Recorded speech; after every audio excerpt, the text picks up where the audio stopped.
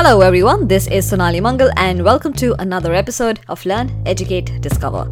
On this podcast, we invite people from different professions on each of our episodes and we ask them a range of questions to try and understand what their job is all about. The goal of this podcast is to try and educate our listeners about as many different kind of jobs as we can so that someone listening to the show can decide, does a certain job sound interesting to them? And if yes, how do they go about exploring it further? Now, on today's show, we are going to be talking about venture capital, and our guest on today's show is Arun Penmetsa, who is a principal with Storm Ventures, an early stage enterprise SaaS focused venture fund based right here in Menlo Park in the heart of Silicon Valley. All right, so without further ado, let's welcome Arun.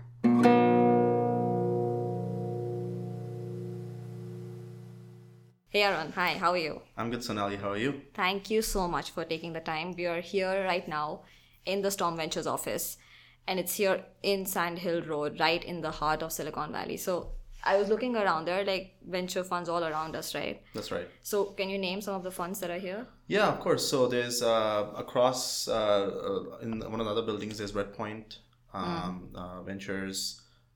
Sequoia actually used to be right across here, but they moved out, I think, a couple of years ago. And there's a handful of smaller funds in the area too, but in general, there's a fair bit of new companies coming in too. So it's nice to see some new blood in the area. But it's all VC funds over here. It's all VC funds, yes, in this complex over here. Yeah. And actually, we moved into this office fairly recently. We moved in about a year ago. We were further down on Sand Hill. Okay. So we moved into this space fairly recently. It was really quite cool to see, right? Because when you come in over here, each building just has names of different venture funds. That's right. So as an entrepreneur, you can just come in and start going to each fund one by one. I mean, Sand Hill Road overall is a bit like that. Yeah. So, people talk about making the Sand Hill Trek, which is essentially, if you're pitching to a lot of VC firms, you have to come to this road fairly often. And I'm sure that the room that we're sitting in, you've heard many pitches in the past. Yeah. So we have 3 conference rooms, and we meet a lot of companies on a daily basis. So as a result, we often meet a lot of companies in this room particularly as well. Yeah. So like, how many pitches do you get every day? Yeah, so it varies. I would say over the course of a week, I probably would meet about 15 to 20 companies. That's a lot. Yeah. So, and then, there are days. So Mondays, usually we have more sort of Storm focused events. So we have a partner meeting and more sort of team presentations for the entire partnership. So generally, and we might get into this later in the talk as well, but generally the way it works is when a company comes in, they usually meet with one or more people on the team. So right. For example, someone would come and meet me. And then I would spend some time talking to the founders, learning more about the market, and really trying to understand if this is a good fit for Storm and whether Storm is a good fit for the company. Yeah. And if I do think that is the case, then the company would come out and meet the rest of the team. So because to meet the rest of the team, obviously everybody has to be in the office. So we allocate one day for that, and that's Monday. Yeah. Oh, that's Monday. That's Monday. Oh, you have a date designated for that. Because that's when we expect all the partners to be in the office. Okay. Because the rest of the time they might be traveling, they might be in meetings off-site and so forth. But Monday usually we expect everybody to be in the office. So there's probably a lot of nervous energy on Monday in the office. Partner meetings are usually one of the final steps in the investment process. So it's exciting as well because, if things go well at the partner meetings, then it usually leads to an investment. So there's that, but as you said, there's nervousness as well. I mean, I was looking at your website, at your portfolio, and there's been a lot of exits and a lot of well-known names like Marketo and Mobile Iron was another one I saw. So, I mean, you've been with Storm Ventures for how long now? So I've been with Storm for a little less than 2 years. The firm itself has been around for about 16 years now. Wow, okay. We raised our 5th fund early last year. Okay. So there's a lot of history in the firm. Yeah, so I definitely want to get into the mechanics of how VC works. So, but before we go into more details, tell us a little bit about your career path so far. Sure. So I was born and raised in India. I came to the United States for undergrad. I went to Carnegie Mellon, and then I got a master's from Stanford, and then I worked for a few years. So I worked in software and product development at Oracle, and then I went to Stanford again to get a business degree, and then I joined Storm. So my path has been a little, venture capitalist firms do hire a lot from the MBA programs. So I would say it's not necessarily been non-traditional, but it wasn't something I was really thinking of doing when I went into business school. What were you thinking then? Yeah, so my goal when going to business school was more to get into early stage companies and focus more on the product side. So like I said, my background has been technical for a number of years. And when I was in business school, obviously Stanford being very close to Silicon Valley, or I guess being in the center of Silicon Valley, and a lot of VCs were on campus, right? And we were very fortunate to meet and learn from them. And so it was very interesting, just learning about the industry from them. And what I decided to do was essentially spend the summer in VC, and it was interesting because at that point, my thought process was, I'll never do this full time, so maybe I should spend the summer. Oh, okay. Yeah, spend the summer looking at venture capital. So I actually interned at Storm that summer. Oh, you did? Okay. Yes. So it was a great experience. We didn't make any investments when I was here, but it was a fantastic experience. Meeting different entrepreneurs, learning more about the investment process, learning to think about companies, from a viewpoint around things like market, team, growth, and so forth. Which really helped shape what I wanted to do afterwards. So when it came time to think about full time, I really just loved the industry and the role. So I decided to pursue that. No, definitely. So when you so this was in your first year of business school, right? Yeah, just after my first year. So what profile do you join a VC firm at? Well, I joined, you mean the title? Or? Yeah, summer associate. So it's a summer associate. Yeah. And so, actually, can you talk about the levels or the hierarchy in a VC firm? So summer internships are usually pretty rare in VC. So some VC firms do obviously tend to hire over the summer. The reason is it's hard to get a lot done over summer. Because you can, if you're a very large fund and you have a fairly regular flow of deals coming through the pipeline, then it's good because you'll start off through the entire process of, finding a deal, working on it, and then obviously closing and helping the company later on. But otherwise, in 3 months, there's only so much you can do. So that's a bit rare. And we can talk more about my summer, but... No, but I want to know how did you make it happen for you then? Like, what was special about you that you managed to get? There's definitely nothing special about me.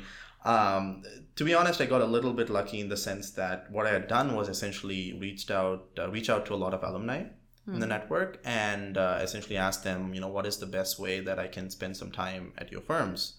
And they were very generous, with their time. And, they had some recommendations on strategies I should use to reach out to VC firms. So essentially, spoke to a number of people in the space. And one of the things I did present was sort of more thinking about what I can contribute in terms of market research or helping a company. So you sort of made that clear when you were applying. Okay. Yeah, because we do want to touch a little bit about and it'll be good to kind of talk more about that because I think that's a longer discussion. Yeah. So I was fortunate to kind of, meet some of the people at Storm and work here. Yeah, I hear a lot about that, how VC firms, you can either join after having spent some time as an operator, which you did in your case because you were at Oracle for a while. Like when you were at GSP, did you ever consider starting your own company? I did, yeah. So I did actually spend a fair bit of time talking to my classmates about starting companies. And, we did prototype a few ideas and have some discussions. At the end of the day, for me, there wasn't an idea that I was very passionate about that I was willing to, essentially put everything else aside and pursue. And at the same time, just in working with investors, and we can talk a bit about my background as well. I guess that was your initial question that led into this. So I've been investing a little bit through my family in India, right? I see. So there was some bit of background there, but I've always been fascinated with the investing side. So I decided if there wasn't an idea that I was extremely passionate about, then it doesn't make sense to, really go be an entrepreneur until at least I find that idea. And I saw VC as another way of where I can meet great people, learn a bit more about portions of the industry that I wasn't experienced with. So obviously I had worked in enterprise technology, but there's so many other aspects of, building a company that I had no idea about. So this was another way to spend time and kind of get to learn that. Yeah, and you're getting 20 pitches every week now, right? Right, exactly. So you get to know what's going on. Yeah. So tell us, how would you describe venture capital and how would you describe the job of a venture capitalist? Sure. So venture capital at a very basic level is investing in sort of new and growing companies, right? And the idea behind venture is there's some amount of risk when you're investing in these companies. So they typically tend to be pretty early. So Storm specifically invests in very early companies. So I would say Series A primarily, but we do some seed as well. Can you talk Sure, about that? sure. So seed and Series A primarily refer to the stage of funding. Again, you can argue based when angel investing comes in, but seed is usually typically the first check into companies. You can argue, you can debate whether that's friends and family or more institutional round. But seed is typically the first check into a company. Then you have Series A, Series B, Series C, which is follow-on rounds. And if things are going well, usually the amount you're raising goes up, and also the valuation of the company goes up. Is the difference primarily the amount of money that you're raising, or is it the stage? I mean, of course, the stage is increasing. So you can define stages in different ways. One is, the amount of revenue you're generating every year, right? The other one is, let's say, the number of customers you have or the size of the team. But typically, when you talk about growth, you talk about the amount of revenue you're generating. And obviously, they're tied to customers and things like that. Well, that's a very good point. So let's take so you guys invest in enterprise SaaS a lot. So how, you don't have to share exact figures, but generally, what revenue would constitute early stage as opposed to Series A, B, C? So unfortunately, like most things, it varies. Again, it depends on the industry. So if I had to pick a number, let's say 1 to 2 million in revenue run rate would be a good benchmark for Series A. For Series A, yeah. But it varies. I mean, we've had companies way below that raise what would typically be Series A rounds and at valuation. So the categorizing it as Series A, B, C can also be based on valuations, right? So let's say 10 to 15 million valuation can be a more traditional Series A, but depending on how good the market is, if it's a very aggressive and hot market, even a seed round can have a very high valuation. And it's probably true more so in consumer companies, right, where you just don't have any revenue. Yeah, and so there you would substitute revenue for user growth. Yeah, so the more people using your product, that would be a proxy that you would use. And when we look at companies, again, these are very rough benchmarks, and it'll vary by industry, it'll vary by the founders, and we can talk more about what we look for in companies. Yeah. But what everyone wants to know, right? yeah, of course. But what determines valuation, some of the things that determine valuation would be, like I said, revenue and also the growth rate of the company.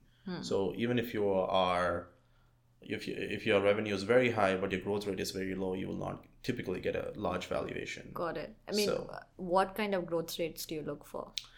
Again, it's across the board based on type of companies, but it can be as little as 30 to 40% every year, depending on how large the company is. To we've obviously seen companies that double and triple or even quadruple every year. Yeah. So I think that's one key thing about venture capital, right? At least in Silicon Valley, that you are looking for a certain exit. Yeah. Like unless and until you see that exit, you wouldn't even invest. Yeah. So again, that is typically correct, because at the end of the day, as investors, we do want the capital to come back, and obviously we want to make a multiple on that. So one of the things that's always difficult to predict an exit is that, especially if you invest at an early stage, the returns can be 6, 7, 8 years down the line. Obviously you can get acquired much before that. So I think you should think about whether there are natural acquirers to the company you're investing in. But again, if you expect the exit to be many, many years down the line, it's not something you focus very heavily on. Got it. Generally, what we find is if you are focused on large enough markets with good teams, even without the exits will come in some one way or the other. Yeah, they'll eventually come. So. Yeah. Okay. So the next follow-up that I think would make sense here is to understand, like, what is the typical process then? If you can walk us through how and eventually how a deal finally happens. Yeah. So when we meet a company, the first thing we think about is the company in a market that we want to invest in, right? So for example, we talked about enterprise SaaS. So a very basic example would be if a consumer company would meet us, we wouldn't invest, right? Yeah. So the first thing we want to think about is sort of the market and the strategy a good fit for us. The second is the stage of the company a good fit for us. So let's say a company has already raised like $30 million or something, then it's too late for us. We wouldn't invest. So you're only up till Series A. Yeah. I mean, we do some, we do a little bit of later stage as well, but for example, we wouldn't do like a Series C or Series D round. And that's just a strategic decision that's been. Yeah, so it's a result of a number of things. Our fund size is 180 million. So typically we want to have a certain amount of ownership in a company. So it can vary, but let's say 10 to 20%. Keep diluting, yeah. Okay. Yeah. So if the valuation is very high, then we have to put a large amount of money in to really get that ownership. And it doesn't make sense to put that much amount of money out of a $180 million fund into one company, essentially. So that's typically the reason we don't want to go too late. The second thing is we also work pretty closely with our companies, not just in terms of financing, but also in terms of helping them go to market. But by that, what I mean, how do you really think about who should you sell to? What is the best way to sell to them? Who are the people you need to hire? We make connections to sort of customers and partners and all that. To try and see for a fit in the GTM exactly. aspect. And all of that is, again, we can be most helpful to the companies earlier. But as you go later and later, it becomes a little bit more of a financial decision because, at that stage, hopefully the company has figured all that stuff out. Yeah. So, again, given that we like to be more value-added investors, it's, again, not a good fit for us. I see. Okay. So you said the market, the stage. Yeah. So that's the initial screen, right? Yeah. So based on that, we do the first meeting. We really think about the overall market the team is going after. Look at the team. Do they have the right background? In our opinion, at least. And it's always hard to judge based on one meeting. But what is their vision for the company? One thing we always try to think about is, they're doing something today, but really, like I said, the investment horizon is like 5, 6, 7, 10 years. Right. So obviously it's impossible to predict accurately, but it's always good to have some idea or at least expectation of where we think the market will be. I want to learn a little bit more about this, which is that, so you want a great market, of course, yes, and you want a great team. Yeah. Let's say 3 strangers reached out to you and say, hey, Arun, I'm doing this. Yeah. And then you meet. So let's say on paper, they have great credentials. Yeah. And, when you talk to them, they seem fine. But is that all it takes? And then you have a vision. So what are these other softer things? Yeah. So the next thing is really diligence, right? So if I do like, what we see in the first meeting, right? We spend time, for example, talking to their customers if they have customers, right? Doing personal references, talking to our contacts in the industry. Hey, someone is working on this idea. Does it really make sense?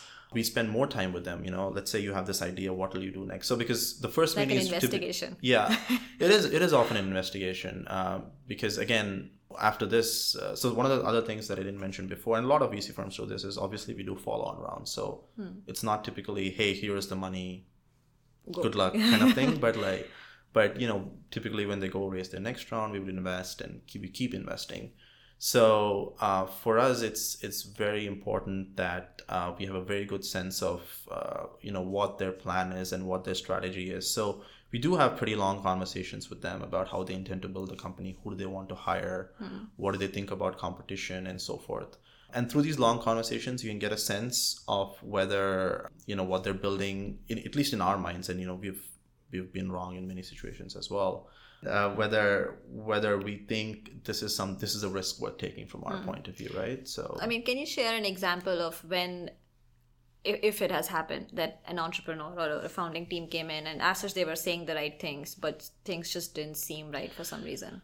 Yeah. So I mean, I'm just trying to think of a good example. So usually what ends up happening in these situations is that because it's early enough, there's no right answer. So a lot of it is based on our belief to a certain extent. So there have been situations where I'll give you one example. I mean, I won't name names, but so I recently spoke to an entrepreneur, great product, a great idea, great traction. But when I did the customer calls, the customer said, well, we haven't deployed the product yet. Right. So, we talked about it. This is what we intend to do, but we haven't deployed. So. And did they say why? Well, they trialed it, and the trial, nobody was using the product. So the idea was you trial with a small portion of the company, of the customer company. Nobody used it. So they said they're going to hold off on deploying widely. Right. But in the meeting, at least, and maybe I just misread what was being discussed, but it seemed like, they had this customer. Yeah. So this is not that common, but I think the challenge is always kind of balancing what even we hope that can be achieved versus the reality, right? Yeah. and we have to go in stages. So there's a lot of ambiguity at this stage of the company. So we try to fill in all the pieces, but sometimes you can never fill in. There's only so much you can do. Yeah. But this due diligence would generally last for how long? So I would say anywhere from 2 weeks to 4 weeks.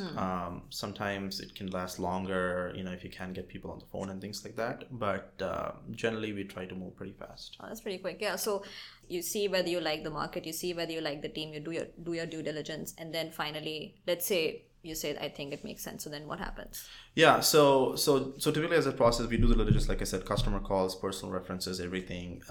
During the process, we also have the entrepreneur come in and meet the rest of the team.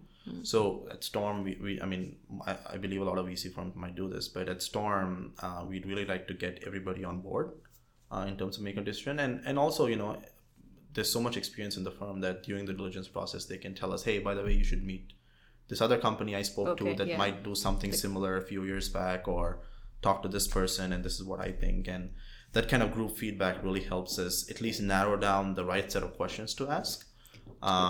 Because I think, one of the things, and we can talk about this more, is VC is interestingly very, it's a very humbling business, because we are always in the room with people who know more about that specific subject than we do, because they have been spending years building this company. It's a great point, right? Like, I'm sure, there's like 80-90% which is like, okay, I'm not even interested. But then there's that 10% which is just amazing. Yeah. How do you put yourself in a position where you feel that you can make a go no go decision, given that the other person is so much more of an expert in that? Yeah. So you're right. I mean, unfortunately, so for us, we just have to rely on the advice of people who are a lot smarter than us, right? So that's why it helps to have a large network. Both from, other entrepreneurs we've talked to, people in our portfolio companies, people we've worked with over our careers, our friends, pretty much anyone we can get advice from. In pretty much every situation, I will not have the answer to these questions. So we try our best to talk to as many people as we can. We read a lot. Just talk to a lot of people. And then at the end of the day, you form a thesis on where you think the industry is moving. And at the end of, especially early stage investing, you're just betting on the people. So we spend a lot of time with our entrepreneurs before we invest, just getting to know, meeting them for coffee, asking them questions about various things and just chatting, right? Because at this stage, it's completely betting on the entrepreneur. Right. You can talk all you want about traction and the idea. Are you like a good reader of people? Would you say that? I don't know. You have to be. I think it's too early in my career to say that. I hope so. But I think that's the sense that you're developing, right? Yes. Yeah. I think that's a very key skill. You have to be able to judge people well. And in many ways, right? This is true of even operators, right? When you're hiring people for, to work with you or your team, you have to judge them. And you often have to do that in fairly quick interviews. So. Maybe you don't think about it consciously, but apart from the goodness of the company itself, are there qualities that you look for in the entrepreneur? Yeah, so I think for me, the main one is passion. You can tell sometimes when you meet the entrepreneurs, they're so passionate about this space, right? Because the reality is, no company always goes through good times, right? There's so many bad times. And you have to be really passionate and committed. So I guess passion, I would say commitment, maybe both are tied in some sense, but you really need that to kind of get past all these hurdles. And you sometimes see those in board meetings as well. But I would say that's one. I think not in a specific order, but we look for obviously intellect, because these are building a company is a fairly complex process. We look for empathy, because at the end of the day, this is about people, right? This is their lives, their families, and so forth. So it's not like we want someone who's like so focused, but you don't care about your employees, because again, like I said, this is like a long journey. So I would say that the Superman and Superwomen. Yeah, essentially. You have to be. It's when you meet these people, it's amazing. Entrepreneurs really are a very rare breed. They're devoting their lives to something, and it's very exciting to work with them. So I think you gave us a very good idea about the process. What will also be helpful is if you can tell us that the different roles in your company, right? So like there's a partner layer, you're a principal, there are associates, VC associates, right? So what are the different roles doing? Yeah, so I think at a very, very rough level, it generally starts from an associate. You have a senior associate, you have a vice president, you have a principal, and then you have partners. And partners, you can have general partners and then regular partners. So this is rough, and different firms can have more or less roles. And in general, the partners, as the name suggests, are sort of the more senior people in the fund. And they are usually the people who go on the boards of companies, and then they usually have the final say in whether we invest or not invest.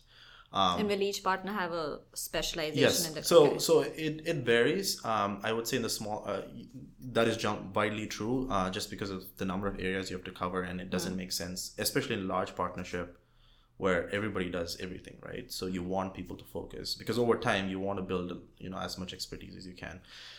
In general, for people starting out, you often go sort of a mile wide and an inch deep, but over your career, you definitely want to go deeper in certain sectors, right? So in your case, I think it's... Yeah, so I do digital health and security.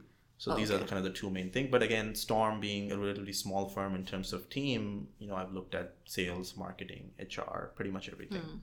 But those are the areas I want to focus more on. So you have the partners, principals, at some level start doing their own deals. So they lead deals, which is essentially they do the screen. I mean, they find sourcing, everybody does, which is finding everything. But then you can do the diligence, which again, a lot levels do, but then you kind of lead the deals in the sense that you might end up being on the board, or you're responsible for the investment. So when you say responsible, like making it a success. Yes. So you're the one who's the main point of contact, let's say, with the entrepreneur. You go to the board meetings and so forth. And then below that, you have sort of vice presidents, senior associates, and associates. As you kind of go down the chain, you move more from working with the company to sourcing new deals. So you would spend your time, let's say, going to conferences, just finding companies. Companies. Because that was something I'm curious about, because here it's all about finding that company as soon as possible and being probably the only VC fund if possible. Yeah. Although I think you guys ask always, like, who else is investing in you as a form of validation. Yeah. So I think VC is a very interesting industry, is that we do compete, but also we collaborate a lot. Because, if you're very early, you're right, if you're raising a small amount of money, there isn't room for everybody. But as you kind of scale, you want other VC firms to come in, because, if you're raising a large round, it's unusual that one VC firm would put in all the money. I mean, typically you can if the check sizes are still reasonable in your large fund. But it also helps to have multiple VC firms, because, again, you're growing the support base for the company. At the end of the day, once we invest, the goal is just focus on whatever makes the company a success, right? So it helps to work with others in that process. So it's always an interesting dynamic, in the sense that on some deals we're competing, but then other deals we're working together. I'm sure you guys bump into each other over here. And I mean, we meet people all the time. You have a lot of friends in the industry, a lot of classmates, and it's always fun. So I think one thing which is also coming out for me is that your network is very important, right? Because you're using it for conducting due diligence, and then you're using it also to help the company. Yes. So first, actually, and also for sourcing. And for sourcing, actually, So if you were to give me a very rough approximation of like 100% of your companies, what percentage is the founder reaching out to you, what percentage is you reaching out to the founder, and what is like a referral? So these numbers are very rough, and I could be off, but I'm guessing to a certain extent here. I would say at Storm, because we've done a fair bit of work in the enterprise space. Storm has always invested in the enterprise space. I would say, let's say, about 40% are people reaching out to us, 40 to 50%. And then about, maybe like 20%, maybe 40% people reaching out to us, about 30 to 40% referrals through our network, and maybe 20% us going out and finding companies. Again, this also varies based on sector. So if you have done investments you've done a lot of investments in security and marketing and so forth, so there our network is stronger and our brand is stronger, so people reach out. But for example, digital health is a little more of a recent focus for us, so there it'll be more outbound, since we don't have enough of a brand. I see. Yeah, how do you build your network? Yeah, so I think a lot of it is, So you start off with the initial network, right? Which is, your friends, your colleagues, people you know. And then you kind of look for common connections. So let's say I'm interested in digital health. I would look for, friends of mine who happen to know physicians or people who work in healthcare networks and so forth. You go to a lot of conferences where you happen to meet people, you follow up with them. There's definitely a lot of coffee chats that you have to kind of do. But do you set them up yourself? Or? Yeah, so I usually tend to reach out. And over time, it goes both ways, right? So once you build a little bit more of a network and then, maybe other people start to reach out to you. See, that's another great point, right? That in VC, how much of it is it the brand of the firm and how much of it is the brand of the individual investor? Yeah, so I think it varies, and I think at least in my case at this point it's all the brand of the firm, right? So over a course of a career, as you get more senior, I think people do start to build their own personal brands just by virtue of the fact that you've worked with a lot of companies, you have a lot of experience personally, you publish content, right? You can publish blog posts, which is happening a lot these days. I mean, do you do that? Yeah, so I mean, we are starting to do more of that here. There are a lot of VC firms that publish content continuously. I think, First Round, for example, is very well known for publishing some of the best content in the industry. I've just started writing some things on digital health. But I think with that, over time, people do tend to build personal brands. I think also for entrepreneurs, it's one thing that's important to realize is that you might come to a VC firm, but at the end of the day, it's really important for the entrepreneur to really understand who you're working with. Because yes, it's the VC firm that's investing in you, but it's the partner you work with for many years, especially if the partners on your board. Yeah. So it is a very relationship-based industry in that sense. Yeah. So you want to make sure So that people understand who you are. Exactly. Yeah. So I think over time, your personal brand becomes very important. Right. But it's hard to build that early in your career. Right. Okay. And then another thing I wanted to touch on is if you can briefly tell us how a VC fund is structured. Like as you said that you just recently raised your $180 million fund, right? Yes. So what is that process like? Yeah. So a fund is basically, I mean, as it sounds, right? A certain amount of money you raise, to invest in companies. Typically, funds last, again, this varies widely, but let's say 10 to 15 years. And the idea is you invest in the first 3 years of that. So you raise the money, you invest in the first 3 years following that. And then because as I mentioned, it takes 7 to 10 years for the company to eventually exit and so forth. Sometimes it can be early, sometimes a little sooner. The money comes back, let's say in years 7, 8, 9, 10. Right? So you've completed the full cycle. That's the full cycle. Okay. Now what you would do is, so let's say you're investing in years 1, 2, and 3. Now, but the money is, so at 3 you're done, right? You put all the money out. And sometimes the money lasts longer because like I said, we do follow-ons. So let's say you invest half the money of the fund, but then you reserve the other half for follow-ons. And that might go further. But typically, let's say year 3, and again, I'm using rough numbers, but you raise your next fund. So you're working on fund 2 from years, let's say 4 to 6, which again would return from so 6 to 13 or something. Yeah. Okay. So that's why, so every 3 to 4 years, and sometimes it's sooner than that, firms raise the next fund. Got it. And generally that fundraising is being done by partners, I'm guessing. You generally, the general partners and the managing partners as they're called. And who is investing in that fund? So that's usually our limited partners, and these can be anyone with capital. So it can be like pension funds, university endowments, wealthy individuals. So they typically, a lot of the large pension funds and so forth think about portfolio management, and by that I mean which asset classes do you put money in, right? So they generally put a portion into, let's say, venture capital and private equity. So that's usually a good limited partner because they're large funds, they're very stable, they'll tend to keep investing. So they will have their own investment strategy. Exactly. Okay. And I'm guessing this is also all relationship based, right? It is. Your partners will have relationships with all of these funds. Okay. Exactly. It's very helpful to have a stable base there because every time you fundraise, you don't want to go out and meet an entirely new set of investors because it just makes the process more complicated. So it's like when the coin is flipped, right? Yeah, if pitching, now you're like, give us the money. Exactly. This is what makes us so good. Yeah. But that's what, right? Like networking is so key here. Like, do you think if someone is just like a shy, timid person, but very smart, like would you recommend they go into VC? So, I mean, I think I think it would be difficult, primarily because, I mean, it is like you said, a relationship-based industry, right? Now, there are roles within venture capital firms, especially some larger ones, where you can be an analyst, where you work more on the financial side. And we can talk more about how VC is saying, but VC is changing, but there's also sort of some of the firms are doing a more a service-based approach where you help your portfolio companies in marketing and sales and finance and so forth. Well, so when you say service, like they're charging for it? No. So you invest in the company, but you also have a team. Doing all that stuff for you. Yeah, okay, or at least getting you started, right? Okay. So that's pretty awesome. Yeah. So it's almost like an operating role within a VC firm. Yeah. Maybe there are better ways to describe it, but that's one way. But so it could be a fit there, but generally it would be hard. It would be hard, yeah. No, that makes sense, yeah. Actually, that's a good point that you bring up, that some of these companies are now offering this operational kind of stuff also inside the fund. So clearly your network is a big part of the value that you add, right? You'll connect them with the right people. Yeah.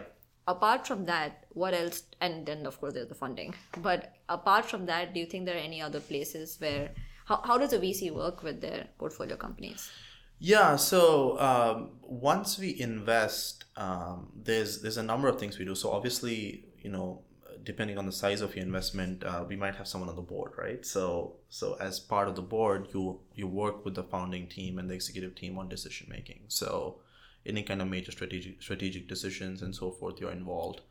There's things like more tactical things like recruitment, which we help them hire people for various roles. But is that sourcing or is that like, I think that he or she is a good guy or gal to have on Yeah, the so generally what would happen is, for example, what would happen is the team is growing and then they realize we need a VP of sales. So we would look in our network and say, hey, this person worked in one of our previous companies, he might be looking, you should talk to him, right? So it's a lot of it is just making connections, and then the executive team ultimately has to decide if they're a good fit. I see. Okay. Right. So for example, that's one. Then we can obviously make introductions to customers and partners that we think of. So for example, in digital health, I made a couple of investments, and for our companies, I mean, I'm still building my network there, but I can hopefully make some introductions to hospital and healthcare networks that any new company can work with. Got it. So then there's that. We also spend a lot of time trying to organize events for our companies. So we bring in speakers who are experts in let's say security or marketing, and have our portfolio companies come in and talk to them.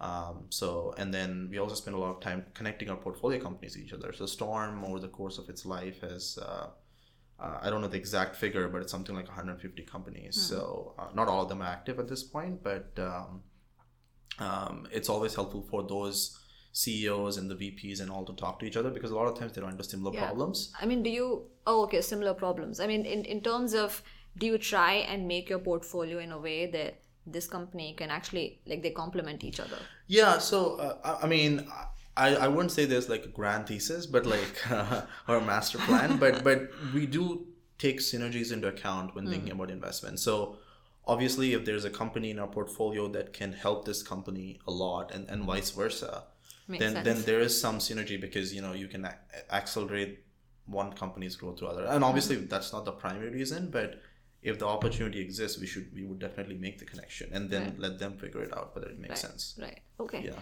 All right. This is really, really helpful. I wanted to ask you, hits and misses. Yeah, I mean... Actually, let's talk about the misses. There are a lot of hits on your website. Yeah, yeah. People can check out your website. Well, I haven't been a VC for long, so I don't know which ones are like been true misses. But I think for me, I would say the main misses generally happen when I don't act fast enough. So we talked a bit about the process earlier, right? So, I meet them, then I do my diligence, and we have them meet the team, and then the partner meeting, and then the investment decision.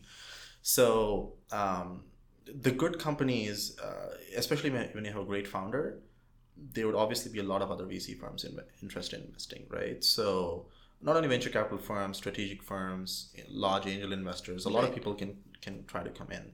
So and so you have to be quick. In some sense, right? And make a decision quickly. So I would say the vast majority of the deals that I've tried to, give them a term sheet, and we can talk about what a term sheet is, but I've tried to give a term sheet to or get into the deal, I've missed out on are primarily because I haven't been fast enough making a decision. So when you say missed out, so the founder was trying to raise X amount of money. Yes. And the X amount was already put in. Exactly. Okay, I see. Exactly. But then the founder doesn't want more money? Well, they do, but you often have to raise money in stages because the challenge is that if you raise too many, you only want to give up a certain portion of your company at any round, right? Okay. So, and if you have to use, I'm just going to use numbers for the sake of making the math easier, but let's say you're raising $2.5 million and a 10 million valuation, so you're giving up 25% of the company, right? Let's say there's enough interest to put in all 10 million. What do you do then, right?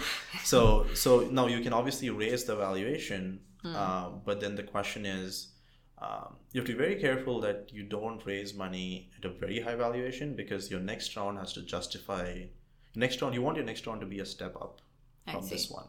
Yeah. And if you don't have the right metrics in terms of growth and traction and things like that, the next round won't be a step up. Yeah. So it's a balancing act.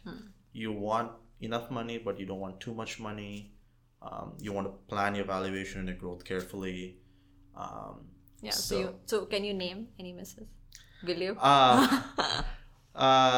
don't think I would name any misses at this stage. Well, I mean, part of the reason is I don't know which ones are really true misses, because I don't know where they'll end up. I definitely learned a lot. I think part of the we can talk about nice things about being a VC, but I think one of the best things for me is just meeting entrepreneurs pursuing so many new ideas, right? I mean, I definitely wanted to invest in a lot more companies than I ended up in. Yeah.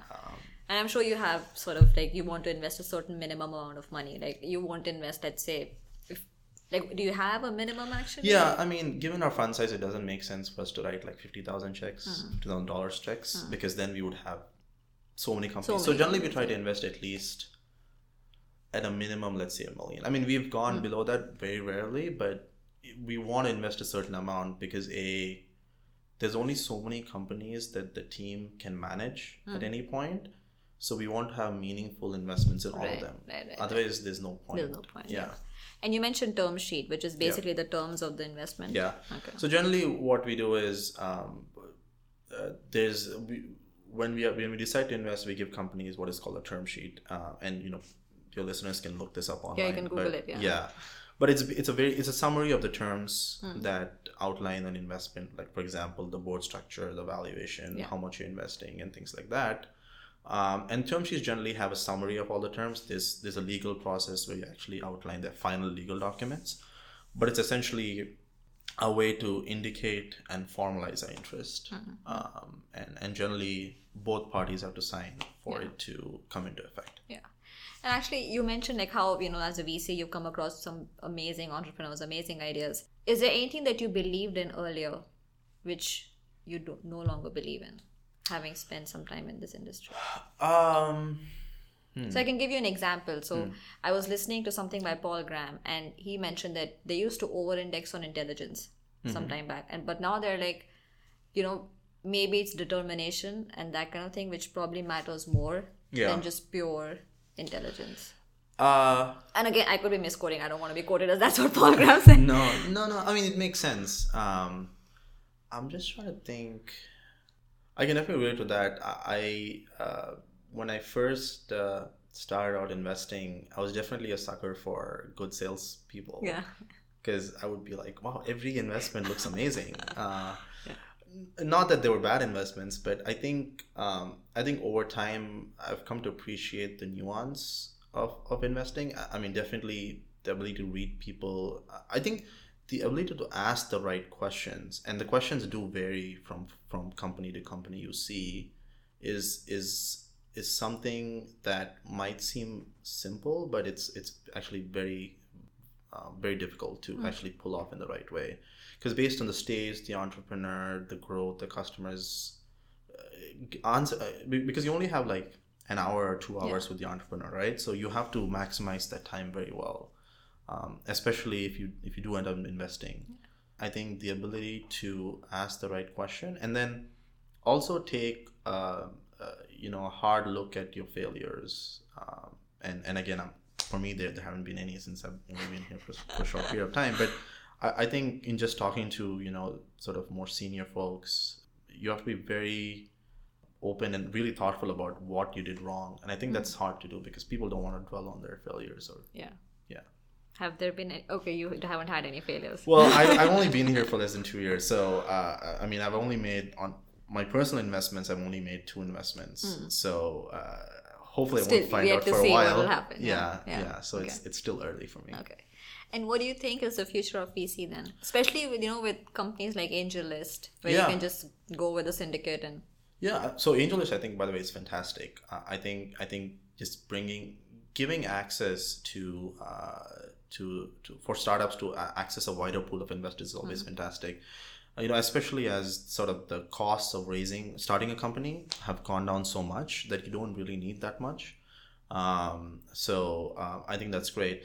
I think more and more venture capital will move towards a more data-driven kind of model. And the idea is, just given the vast amount of startups out there, you need some way to really sort of process all the noise and find the right companies. Because there's thousands of startups being started every day, right? Any topic you pick, if you even go look on AngelList or just Google, there's so many companies. So I think filtering that will be a key skill set for any VC. So can you imagine like a AI powered VC fund? Yeah, I mean, I can imagine that happening. I think you can. I think that will work to a certain extent if you focus purely on the financial portion of a business, right? Just in identifying the company. Yeah, but I think there's still, I mean, obviously there'll always be, I think it'll still be hard for anyone to really kind of automate the people aspect, right? Like being able to think about and working with the entrepreneurs and whatever value add after that, right? So I don't think that part will go away, but I think being more data driven, following the right metrics is important. On top of that, we've talked about sort of the more service-based approach where you really want to kind of get your companies up and running quickly. Because some of the basic, things you do as a startup, there's a lot of common things everybody does, right? How you set up your sales process and all that.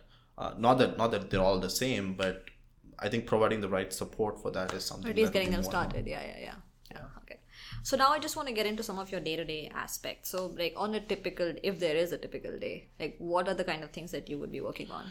Yeah, so it's usually a mixture of the things we talked about. Either, let's say I'll be at a conference or meeting entrepreneurs outside just to get, just to see if this is someone the firm should spend more time with, to doing diligence or doing a customer call or doing a personal reference call or just talking to industry experts about something or I'm at a board meeting or talking to a portfolio company and getting their thoughts. There's a lot of travel? Well, so for us, a lot of our investments are in the Bay Area, so there isn't, as in I don't have to get on a plane often, but I am out of the office a lot. Do you spend any time in office or just like Fridays? No, I mean, so Mondays you're mostly in the office, like I mentioned. And then, I mean, there are days when I'm in the office quite a bit, and there are days, for example, I'm in San Francisco all day, just meeting people. Yeah. But I guess it's also because you're a principal. Yeah. By the way, I did want to ask you, how much time does it take to go from one level to the other? Because you're 2 years out of business school and you're already a principal. Well, I joined as a principal. Oh, okay. Yeah. That's because you had prior work ex. Yes. Okay. So associates are typically people out of undergrad or maybe 1 year out of undergrad. Okay.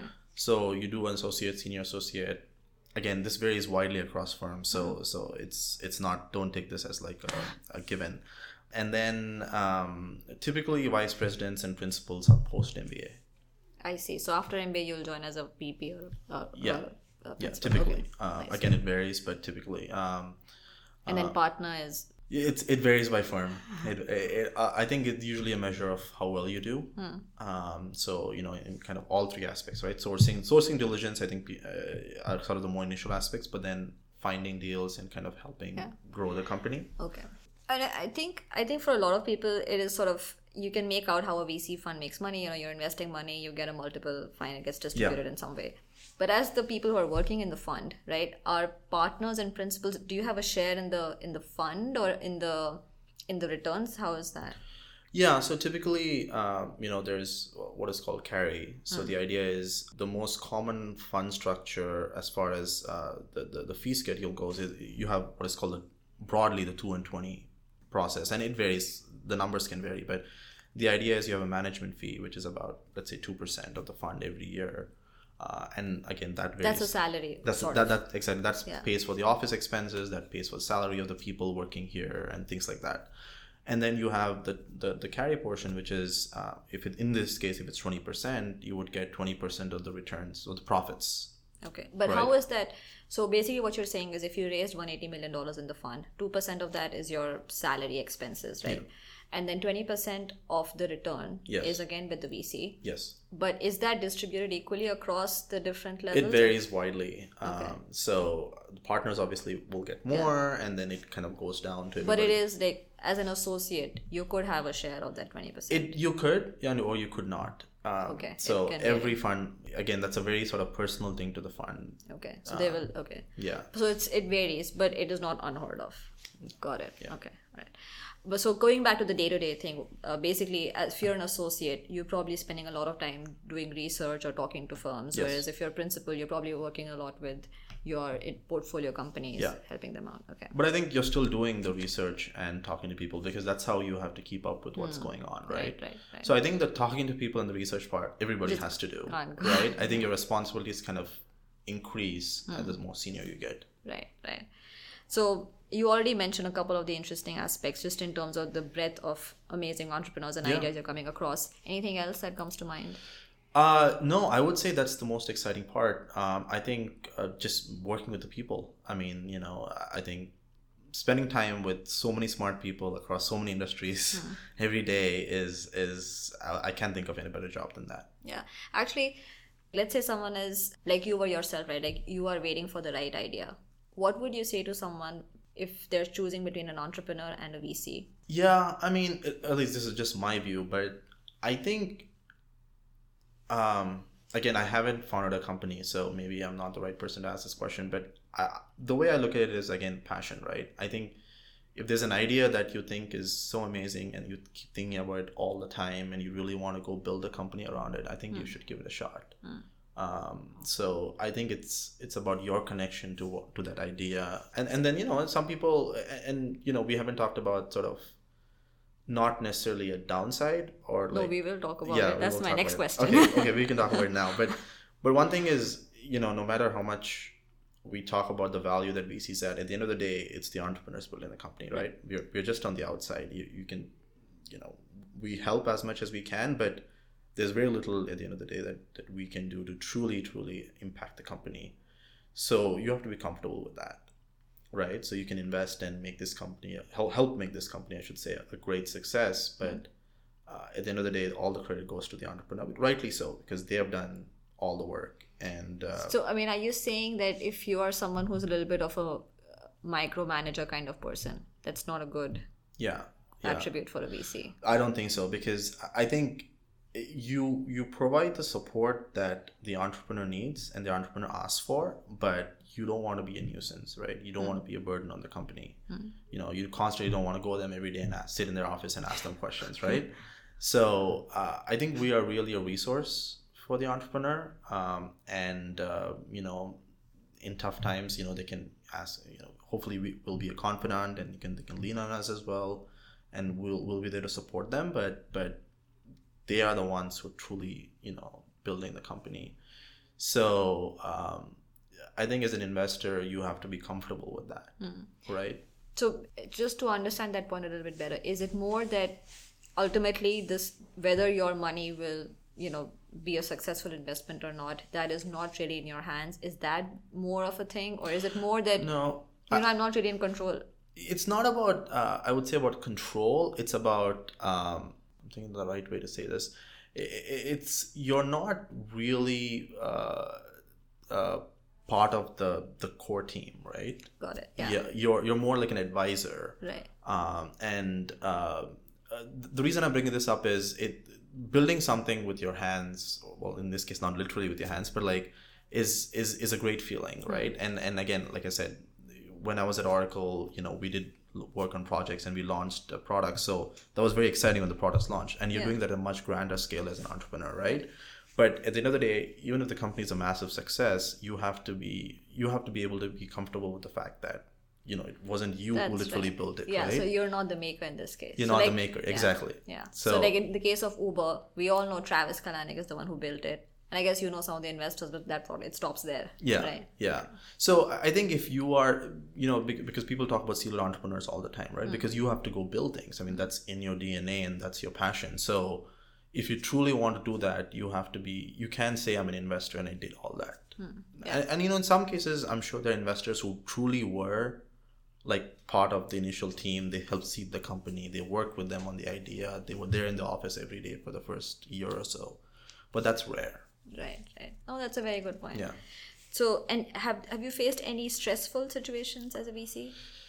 I mean, I guess stress is relative, but I mean, there are definitely days when, the companies we invested in, we thought they were in a certain trajectory, but, some deals don't close and, the company's not doing that well and things like that. So there's obviously a lot of responsibility internally as well, right? I mean, well, there's to the firm because, as the person who brought the deal and vouched for the company and is responsible for the deal, there's stress towards the firm, but there's also stress to the entrepreneur. I mean, as my responsibility to the entrepreneur, right? Because this is really a partnership that's going to last many years.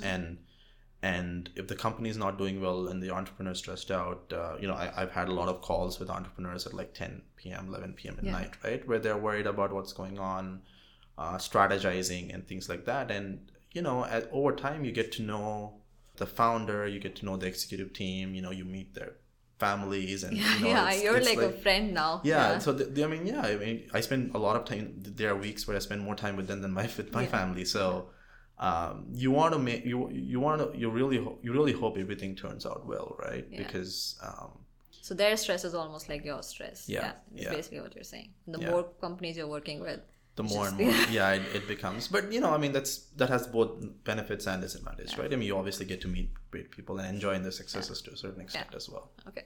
And you mentioned one thing which you said is a mistake that you'd made earlier, which you're trying to safeguard against, is that if you have a great salesperson on the team and they're very charming, so you want to be like, okay, let's get down to reality. Are there any common mistakes other than that you found?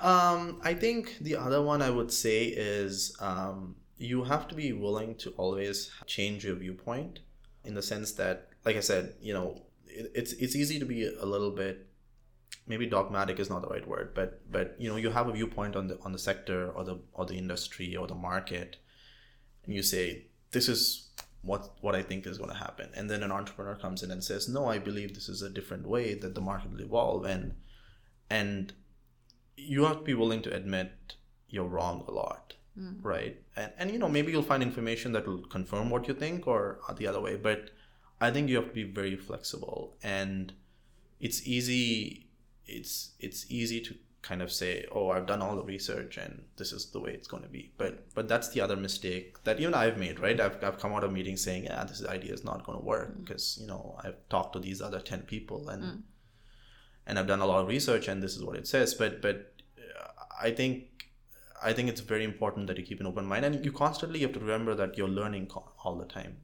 So you're never going to get to a stage where you're an expert. But this is another great point, which is that as a VC, you not only have to look for a big market, but you also have a point of view on how the market will evolve, right? So you have a thesis and you're looking for companies which fit that thesis, and you should be willing to change that.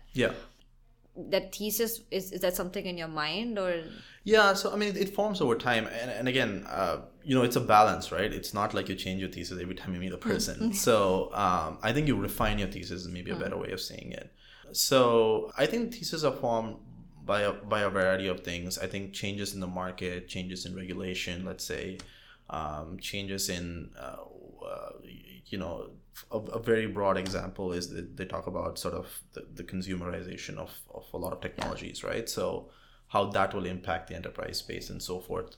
I think a lot of it comes from just following the news, talking to people, in your mind, just thinking about, okay, what would happen if this went further and further? So in many ways, it's a little bit like storytelling. You have to kind of tell stories in your head. You constantly have to keep thinking, what will happen if this happens, and all that. And sometimes you land on pretty interesting ideas. And then you go talk to people to try and validate it. No, but I think it's a very subtle difference. It's not just about, I'm going to invest in security and it's a big market. It's having a point of view on how that market will evolve over whatever, 10, 20 years. Yeah. And and then these companies make it happen. Yeah, and I mean, some of that will come with just diligence, because one of the interesting things is we spend so many time talking to customers and other entrepreneurs and all that you're just constantly being fed information, right? And part of it is connecting all the dots. I got some piece of information from this meeting and that meeting, and Yeah. So do you have a VC that you idolize, or not idolize, but just like admire? Yeah, I mean, some of I like Mark Suster's posts a lot. I think he has a very interesting way of looking at venture capital. So and the managing partners at our firm, I think I really enjoy working with them. I think one of the things that's very interesting when you talk about thesis-based ideas is that Storm has always been a very thesis-based in VC firm. So Mobile Iron, Marketo, a lot of these things were ideas that came out of, hey, we think this market is good, let's go find a company that does this.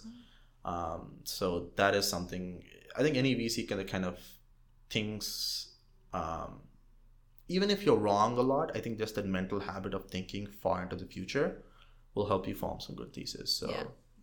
So you have to be someone who is able to sort of visualize it in whatever way. You have to be that kind of person, forward-looking kind of person. And it's hard, right? I mean, it's hard to tell at any point whether what you're doing is right or wrong. For sure. No, there's no right or wrong. But at least you should enjoy it. Yeah. So, I mean, if you were to think about 5 qualities that you would find in a good VC. Let's see. I think you should be very open-minded.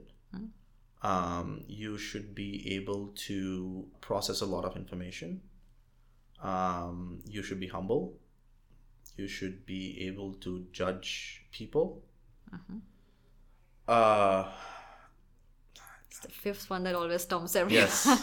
I'm trying to think of 5th one that doesn't cover the first 4. And if the 4 are necessary and sufficient, it's fine.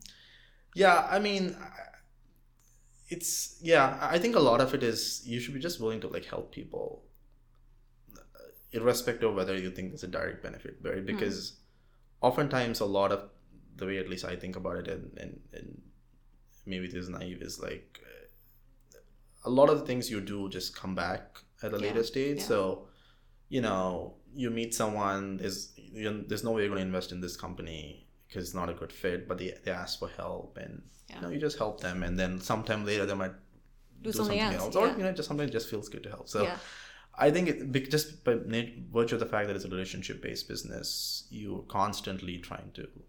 No, that's a great point. Yeah, I mean, helping is probably the best way you can form your network. Yeah. So just say yes to whatever you can. Yeah. And would you say that there's a typical background? I know there's no typical. I mean, there's a lot of people are operators. Yeah, I don't think there's a very typical background. So we talked about coming out of business school, coming out of undergrad. Yeah. Actually, what did you do to get your summer internship? Well, to get my summer internship, I just networked. I mean, I essentially reached out to a lot of people, and I was fortunate that the Storm folks didn't see through my through my facade. But I think, and the third way, just for the sake of completeness, is a lot of successful entrepreneurs eventually go into venture capital firms, right? So just given their vast experience, it's obviously helpful even for a VC firm. I mean, I think you become a good venture capitalist in that sense because you've been through the entrepreneur journey. So that's a perfect. I don't know if it's perfect, but that's a very good way to become a venture capitalist. If you're in business school, how would you think about VC recruiting? So VC recruiting is very disorganized. So some firms definitely go to business school campuses and recruit. And generally there's one slot a year or something like that. In one firm, and they all go to Stanford. I'm pretty sure they all just go to Stanford and fill up. If you're here, it makes sense to go to Stanford because it's local. But I mean, I think people go to many of the schools around the country. But I think the other way that's probably more interesting is a lot of VC recruiting happens again through networking, right? So you happen to meet a partner somewhere, or you happen to meet a contact of a partner or someone, right? And you reach out to the people at the firm, and one of the advantages of reaching out to venture capitalists is that they're always looking to meet people because that's the job. That's their job, yeah. Right? But also the flip side of that is there's just so many meeting requests you get. So I want to know this. Yeah. What's a good way to get a meeting with a VC? So a referral from someone we respect. How do I know? Well, so for example, portfolio company executives are a good one, right? So if a portfolio company CEO were to email me and say, meet this person, I would meet the person, right? I mean, I don't know, even if usually they give some kind of introduction, so by that I can tell. But even if they don't, just by virtue of the fact that it's a portfolio company CEO, I would meet the person. So that's one example, right? Ex-portfolio, other VCs generally would so some kind of common connection that you think this person holds in good stead. And you also mentioned that when you applied, so you networked your way in, but it's not like you just say, hey, I'm interested in a job, can you? Well, I emailed alumni essentially. Okay. And because they were alumni, they got back to me and they connected me with other people and so forth. So. But you mentioned that you shared examples of things that the fund. Yes. So when you do meet the VC fund, and again, maybe we are stepping a bit more into the interview portion, but one thing that is really impressive, at least when I meet people, is if you have a view on a market that I care about, and then B, if you can give me examples of companies that you think are exciting or not exciting and why. Because in a sense, you're doing the VC's job, right? So you're proving to the person that I can be a good venture capitalist, and good is relative, but and a very powerful example that.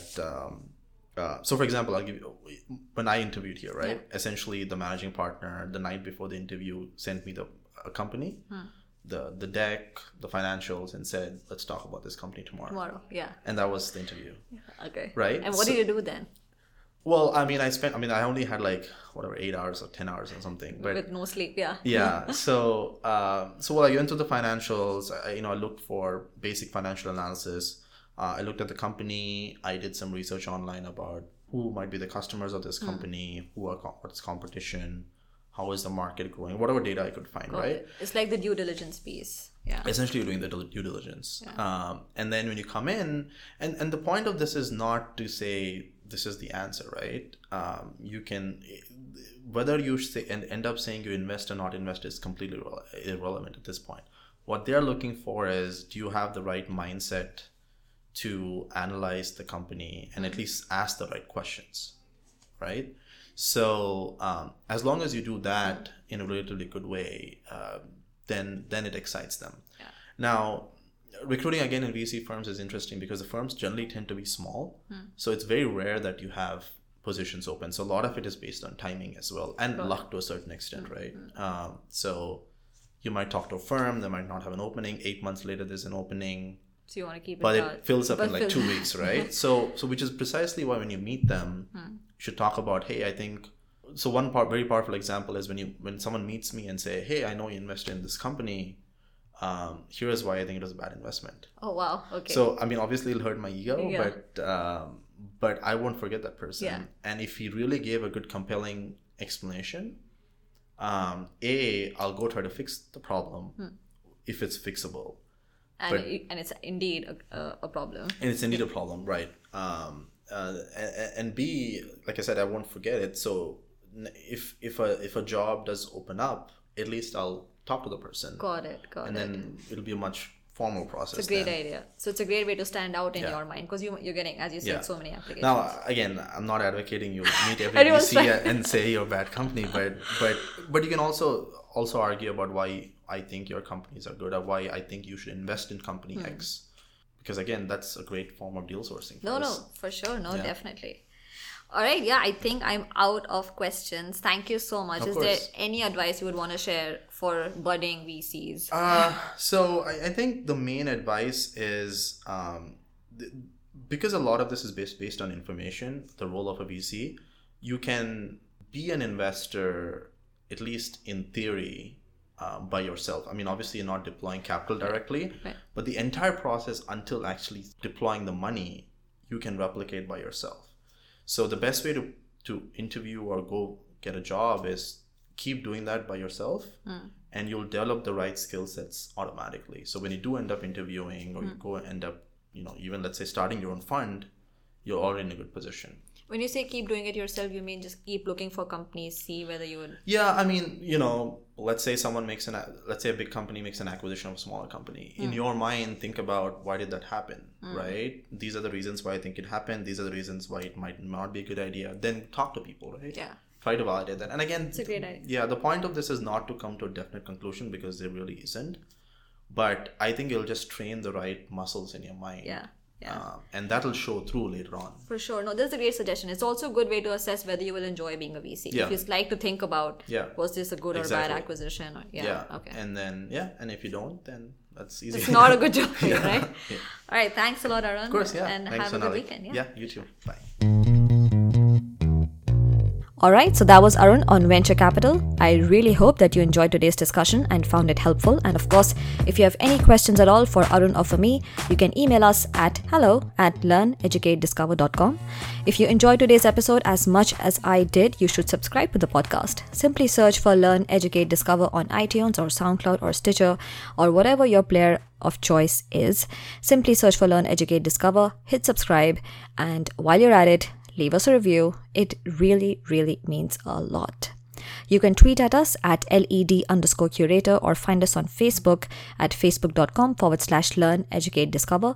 You can also check out our website at learneducatediscover.com, where you'll find not only a list of all the previous episodes, but also a lot of useful resources. And you can also subscribe to get regular email updates on all the great content that we're putting together for you guys. Alright, so that's it for today. Thank you so much for listening, and until the next one, bye-bye.